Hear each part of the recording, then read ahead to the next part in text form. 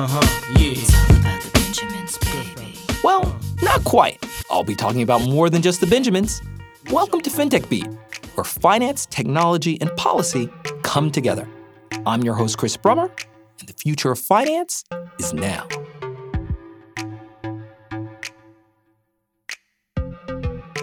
Any way you slice it, the fintech ecosystem is pretty darn homogeneous, and people, including yours truly, have been on the hunt to think through how to add more variety to the conversation in order to build better teams, services, and financial products. But there are many different kinds of diversity in the world: religious, gender, racial, ethnic, and that's just a start. You see, scientists have said that there's also cognitive diversity, which refers to how different people process information both emotionally and otherwise. And this too can impact how firms operate and how teams, especially fintech teams, may coordinate to achieve business and technology goals. Now, to help walk us through this novel topic, as well as to how cognitive diversity intersects with other forms of diversity, I'm delighted to welcome onto the show Yuri Ord and Reese Akhtar, the founders of Deeper Signals, a company that's developed an AI-driven psychometrics assessment tool. Together, they're pushing on the boundaries of industrial economics, psychology, and technology, and they've agreed to join us on the show to talk about what they've learned about team building and how it's bound to transform the future of human capital and the very process of smart innovation.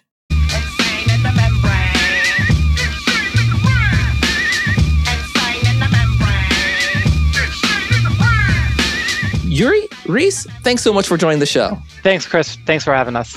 Yeah, thanks, Chris. It's good to be here. Why is diversity of thought good for firms? I think it's an important issue since everyone kind of talks about it, but you guys have a really interesting take. I think, Chris, that's an important question and something that has come to the surface more and more over the last decade. Diversity is important. It's a moral imperative. Religious diversity, ethnic diversity, what have you, that is something that we need to focus on, but it doesn't necessarily translate to the benefits of cognitive diversity. Research shows that cognitive diversity leads to better decision-making in organizations, a better performance, more psychological safety and inclusiveness, higher levels of engagement. And so all of those benefits come with cognitive diversity, which oftentimes is associated to other kinds of diversity, but they're not necessarily tightly coupled. So what then is cognitive diversity? Good question. So cognitive diversity means that within a group of people, you have different forms of methods for taking in information, processing that information. You start off at a baseline with a different knowledge base for the information that you have. And so when you're attacking a problem in an organization, you're coming at it from different angles. And you have the awareness and the ability to challenge those in your group with the assumptions that they have so that the end result of whatever goal you have is going to be a better result. And Reese, sort of picking up on that, where exactly does cognitive diversity come from? I mean, is this a kind of a psychological feature that's tied to physiology, or is it tied to some of these other factors that people normally associate diversity with? Yeah, that's a great question. So cognitive diversity is something that in the psychological literature is often referred to as deep diversity or deep psychological diversity. And what it's really describing is the various ways in which our personalities, our values, the styles of which we learn and make decisions differ. And so over the last 50 or so years, scientists have been studying how each of us are both similar and different, and then how these things play out in different team or group environments. And what we're seeing is that cognitive diversity is when there is complementary personality traits, attitudes, and values. So, for example, if you, Chris, are really curious, creative, you're always looking for the big idea. I'm someone that is very detail-orientated, pragmatic, and practical.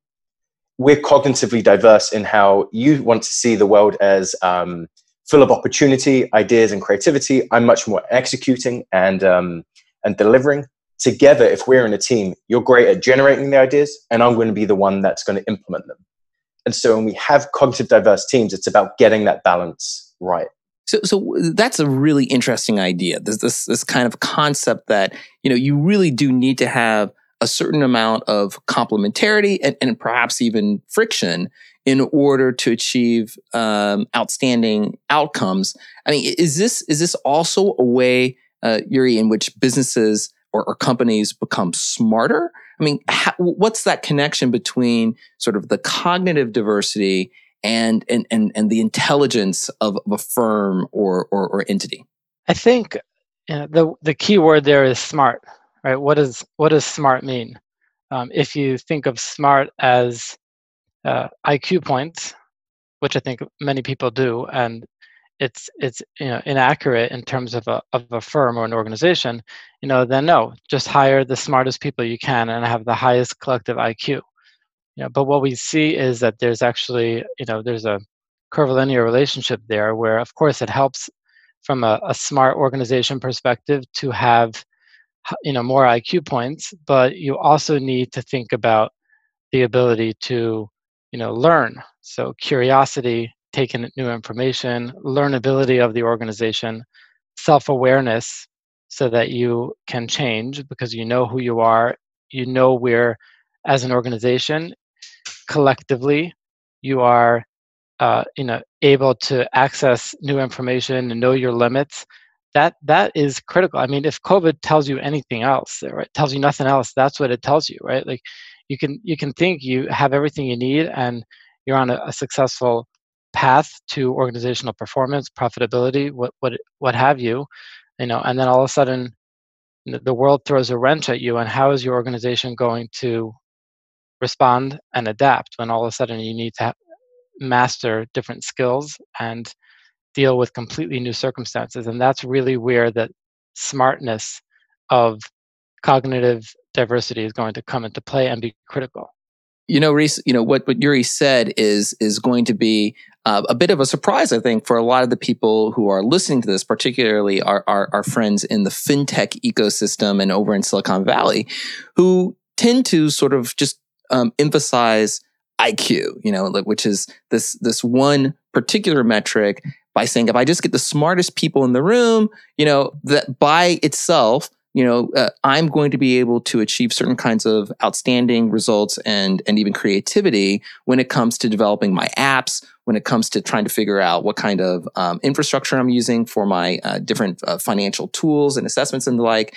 But instead, there's really this interesting emphasis on even the either qualitative or even softer kinds of skills and aspects to the personalities of individuals when they're involved in the process of innovation and creation.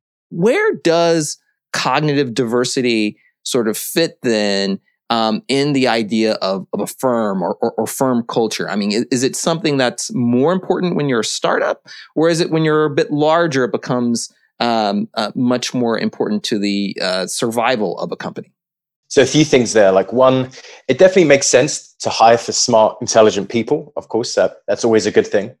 But I think, if you over-index on intelligence or just a particular set of skills, you are not appreciating actually how 80% of the work is done. And that is through communicating, it's through your relationships, it's through influencing others. It's all these soft skills or these interpersonal factors that really shape the way that we get stuff done. And that doesn't really matter if you're in a startup, if you're an individual contributor, if you are a leader, or even if you're a large enterprise. The ability to have effective soft skills is really critical and a differentiating factor for successful and unsuccessful organizations. And so when we think about cognitive diversity and where does it really sit within, say, an organization's lifespan or different types of industries, startups need cognitive diversity. That's the way that you're going to be able to pressure test your ideas. That's the way you're going to maybe better understand your users, better understand the market. And that's going to obviously help you grow and succeed. While also, if you are a large organization, you're at risk of becoming stale and just operating in your own echo chamber.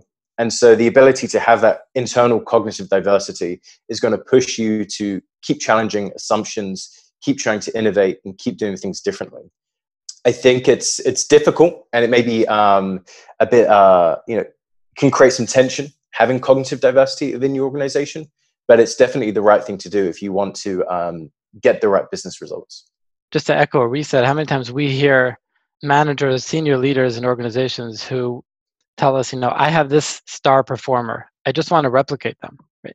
How can I make more of this person? Right? And it's understandable and it's intuitive, but it's inaccurate because it's incorrect, right? Because that star performer is likely not performing on their own, right? They have a team around them. They're leveraging that team.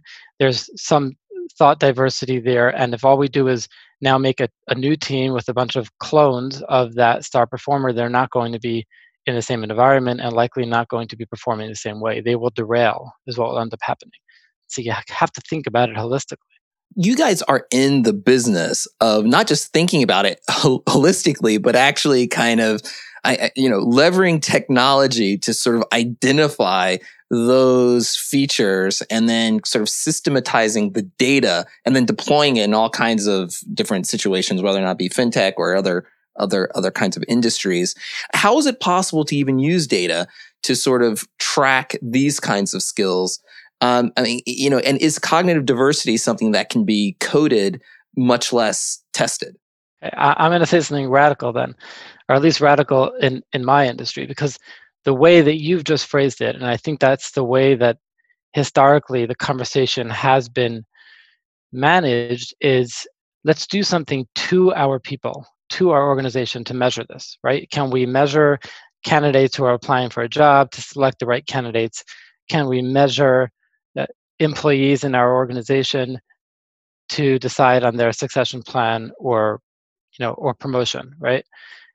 The way we think of it is, what can we do with people to help them, understand themselves, become more self-aware, take them on the journey with us. That's how we will then also have the data that we need to put them in the right place, to create the right teams that have the diversity we're looking for. So if we change our lens, instead of as IO professionals or as assessment specialists, instead of looking at people as the kind of the lab rats that we do things to, we instead take them on the journey with us. We can, I think we can then collect the genuine data that we need, because otherwise the data is inaccurate. It's at least it comes along with the anxiety and the worry that tests and assessments always have. Picking up on that again, Reese, how exactly, when we talk about this data that's being generated, what kind of data do you need for cognitive diversity? And again, how is this something that can be tested and deployed? So there's various different types of data you can get. And the way that we do it, and the main approach, is through psychometric inventories or surveys. So you may have completed these when you're maybe applying for a job, like the MBTI or a Big five-factor model type tool. That's a way of trying to understand how you typically behave. And then traditionally, forecasting is done by saying, okay, people in our organization that have these profiles tend to behave in a certain way. And this is to Uri's point around cloning those high potentials. Like, we just want more of people that have this type of personality profile. And that's been the traditional way of doing it. And when it comes to cognitive diversity, it's about leveraging someone's profiles and seeing in what ways and where are they most different to everyone else within their team, within their department. And that's what you're really looking for. Because then if you match them for, say, skills, experience, so that they can do the job from a technical perspective, what are those soft skills that they're going to bring to their team? So going back to my example, as a pragmatic person, I'm going to really round out a really creative, innovative team because I can put their ideas into action. And so, yeah, to capture that data, use scientifically developed psychometric tools that can really give you accurate insights around how you typically behave. And then from there, you can start modeling these things out.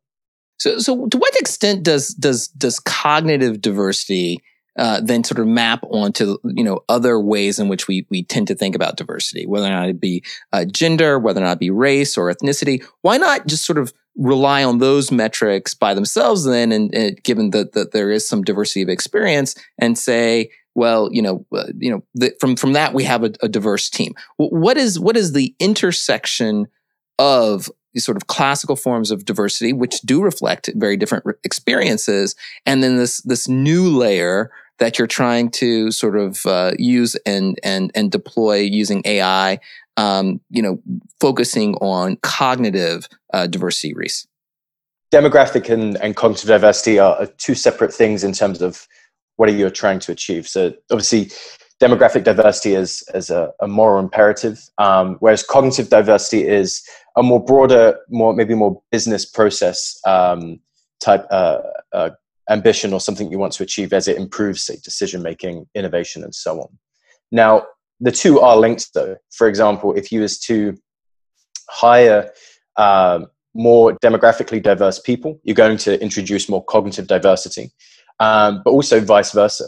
If you start looking for different types of talent, even just based on soft skills, experience, and so on, you're going to increase that representation in as well, because you're no longer relying on heuristics and biases that have shaped your current hiring practices, your promotion practices, your talent practices.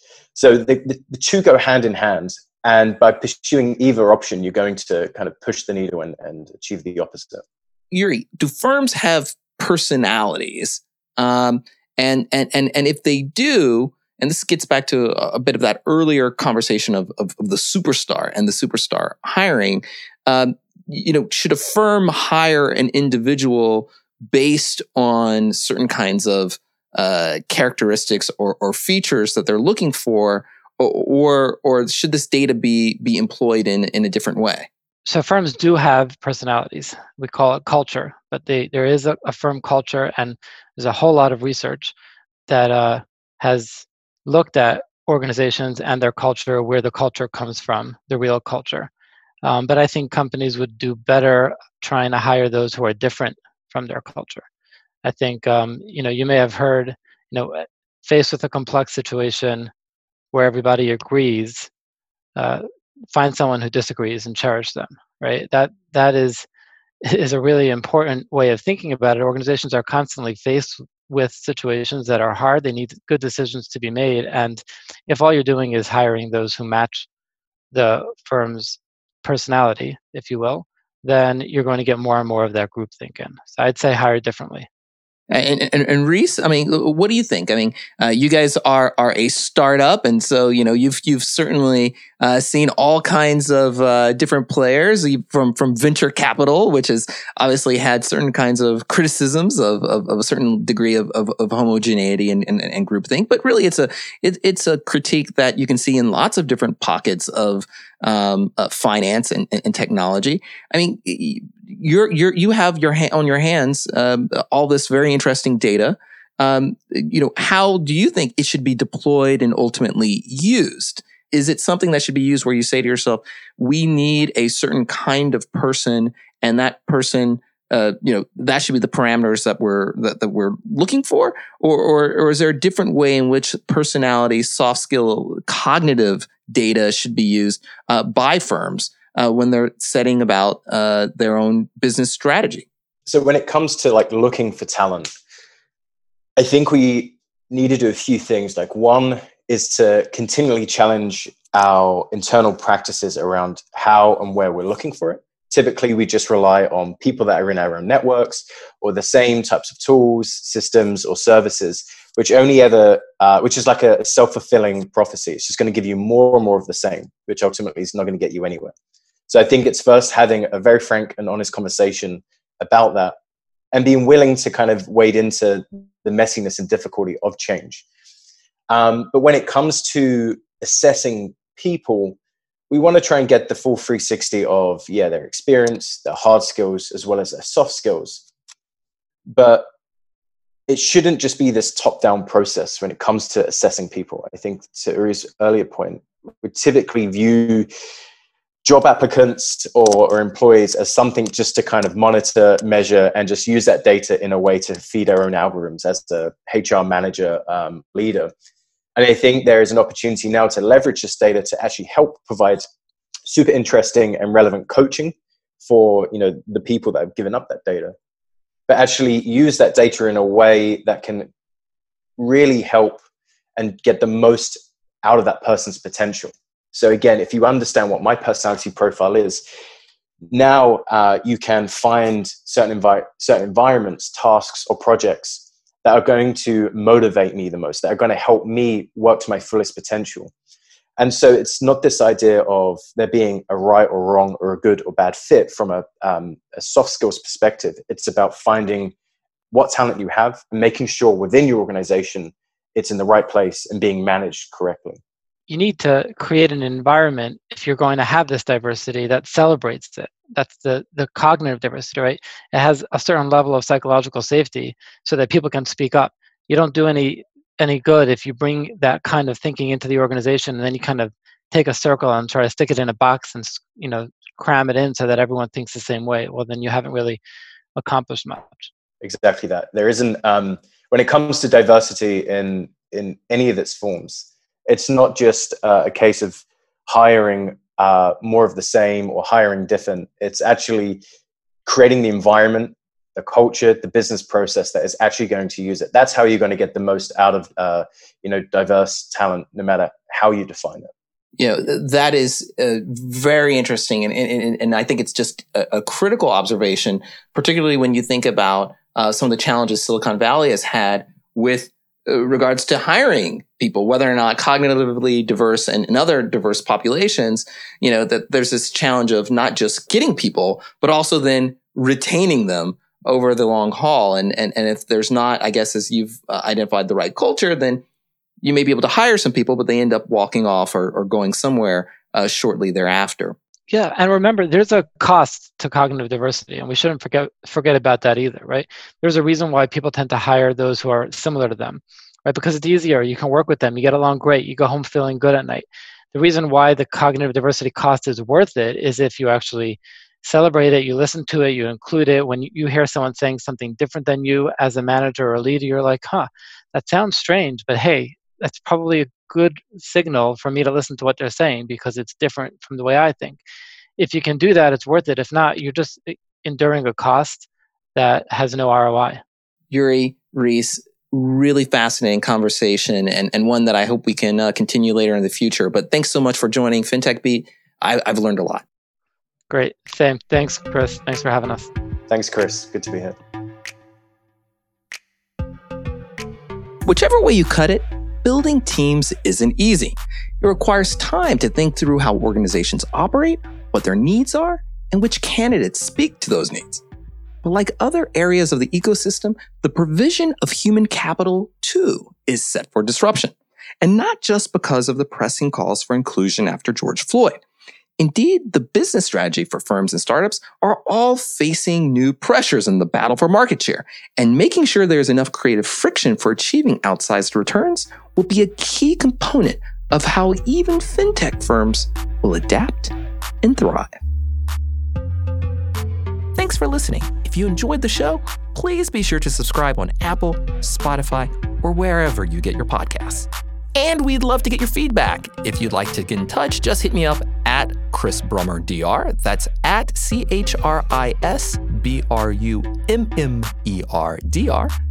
We'd love to hear from you. FinTech Beat is produced by CQ Roll Call, a leader in nonpartisan political and policy news and analysis for more than 70 years. CQ Roll Call is part of FiscalNote, a global technology and media company.